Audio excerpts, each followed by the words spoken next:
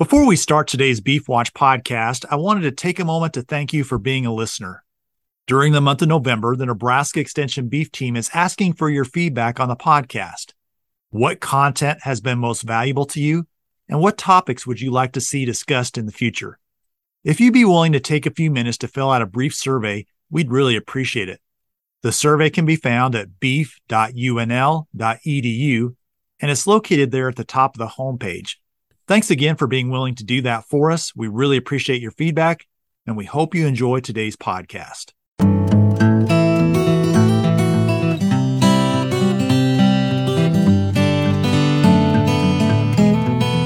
Welcome to the Beef Watch podcast. I'm Aaron Berger, a Nebraska Extension beef educator. For today's Beef Watch podcast, we're going to discuss an article from the November issue of the Beef Watch newsletter titled Cow Cost Higher in 2022. To discuss this topic, I'm joined today by Dr. Jay Parsons, who's a farm and ranch management specialist at the University of Nebraska. Thanks for joining me today. Thanks for having me on, Aaron. Well, Jay, as we look towards the end of the year, this is a good time of year for spring calving cow-calf producers to sit down and look at what happened in 22 in terms of our cow costs. As we look at what's happened across the state and look at feed costs, look at inputs, as we think about the books for this year, I think we're going to be looking at higher cow costs. Give us your perspective on what's happening with cow costs in Nebraska right now and maybe some strategies as we think about analyzing the numbers. Yeah, well, everything's gone up lately as far as just inflation in a general sense, but certainly in Nebraska with cattle producers, things have been exacerbated quite a bit with the drought and increased feed costs. So we're definitely seeing a lot of feed costs go up for folks. Pastures, well, in general, forage is hard to come by. Feed's hard to come by.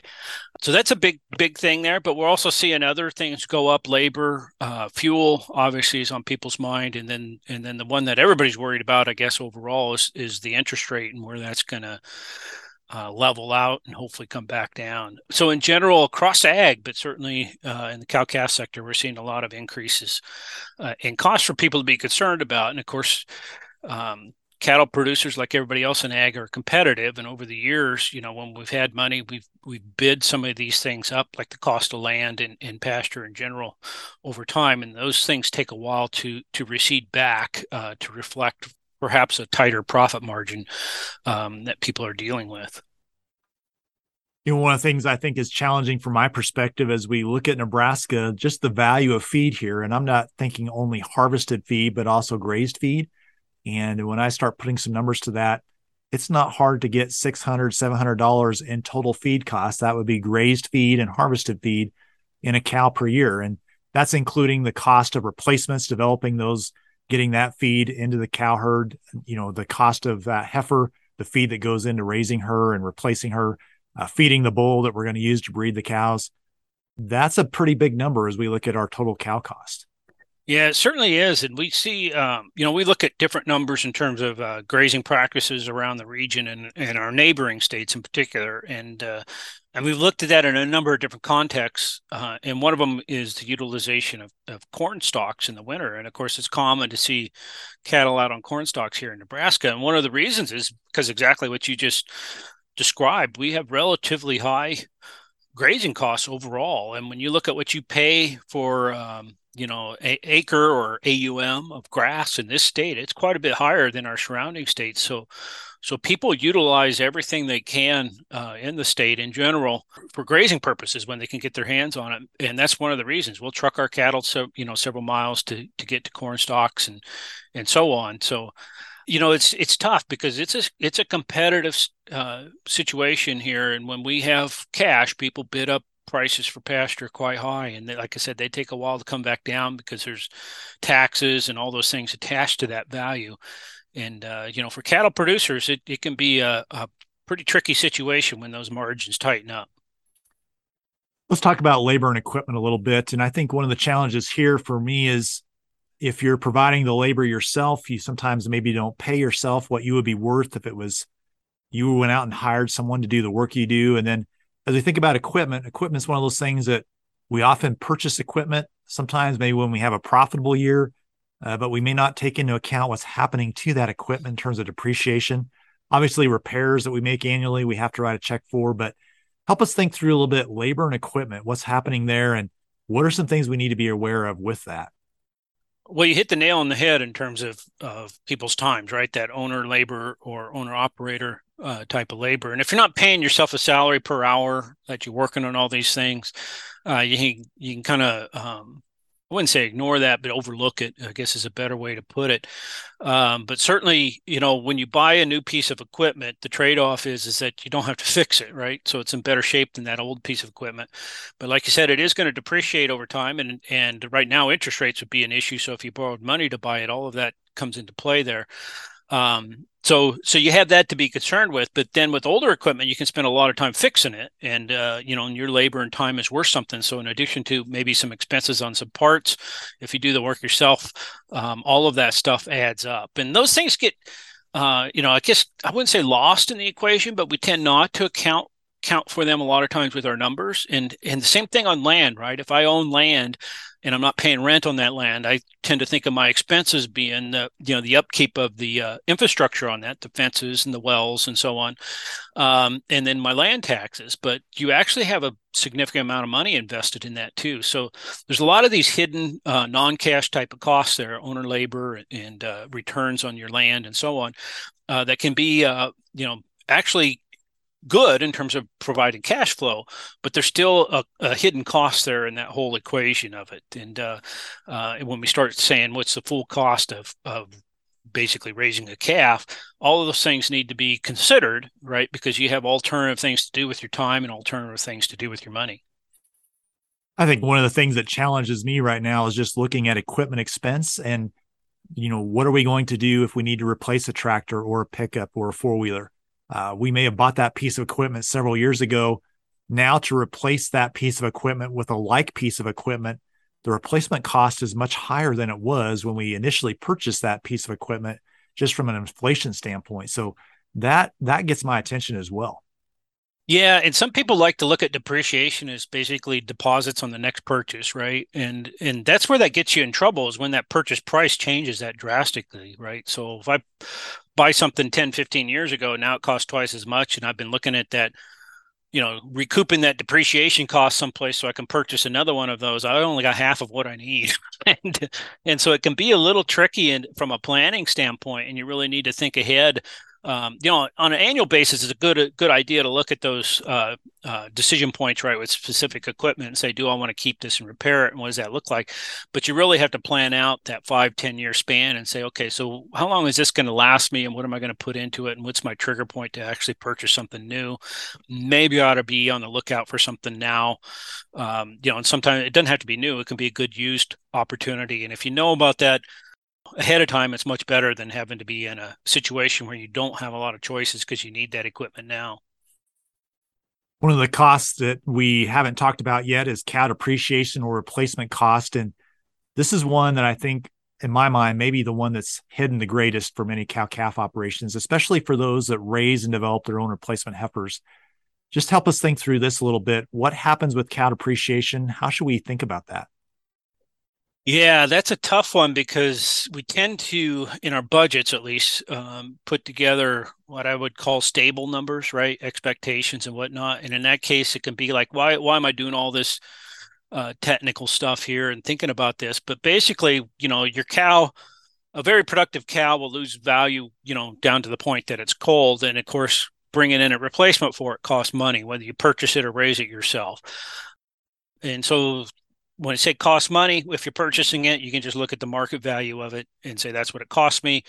And of course, if you actually did buy it, you can depreciate it on your taxes. If you raised it, then you could have essentially sold it to somebody else and made money off of it. So it still has that same value, but you actually have already incurred the cost of raising it. And essentially, the difference between what it cost you to raise and what its actual value is kind of profit on your replacement program, if you wanted to separate that out as an enterprise. So there's a lot of details there that a person can get into. But a lot of people, to be honest with you, they raise their own replacements. They got feed involved, so on and so forth. So all of it gets kind of thrown into one bundle of feed costs and so on. So like you said, some of this stuff gets hidden in there. The thing that's tricky about it is when you start having wide fluctuations in prices, and so some of those values trickle up or trickle down. Up in particular, you can get and especially if you say destock your cow herd at this point because of drought, and so you go down to lower numbers, but that's a temporary thing. You want to build them back up. You could be destocking at a time, and say I'm capturing some dollars there, but then when you go to build back up, you're dealing with high replacement costs, so to speak. Your feed costs might be fine, but the opportunity costs on those animals could be pretty high. And it could take a while to build yourself back up in a profitable manner. And I think we saw that after the 2012 drought. You remember those days that replacement heifers were super expensive, and you had people trying to rebuild their herd, paying really high costs for some replacement animals to try to get the herd built back up quickly to take advantage of the high prices. But those costs got distributed over a lot of years. We only had a couple of years of really high prices, but those high replacement costs, they had to recoup those over 6-7 years and hopefully break even on them.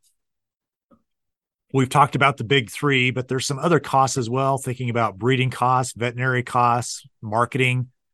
What are some things to pay attention to with those? Yeah, well, interest is the big one that everybody's thinking about right now, and just where your debt level is and how susceptible you are to changing interest rates. Certainly on an operating note, that's a concern, or new purchases, that's a concern. So that's definitely something that people are thinking about. Some of the marketing costs, keep in mind that would include trucking them to the market. And we've seen a big increase in diesel prices, obviously, and talk of it even getting worse. And of course, trucking costs go up with that. So those are things to keep in mind on things that could or maybe already have increased in that regard. And then, to be honest with you, some of these things are just a matter of getting your hands on them.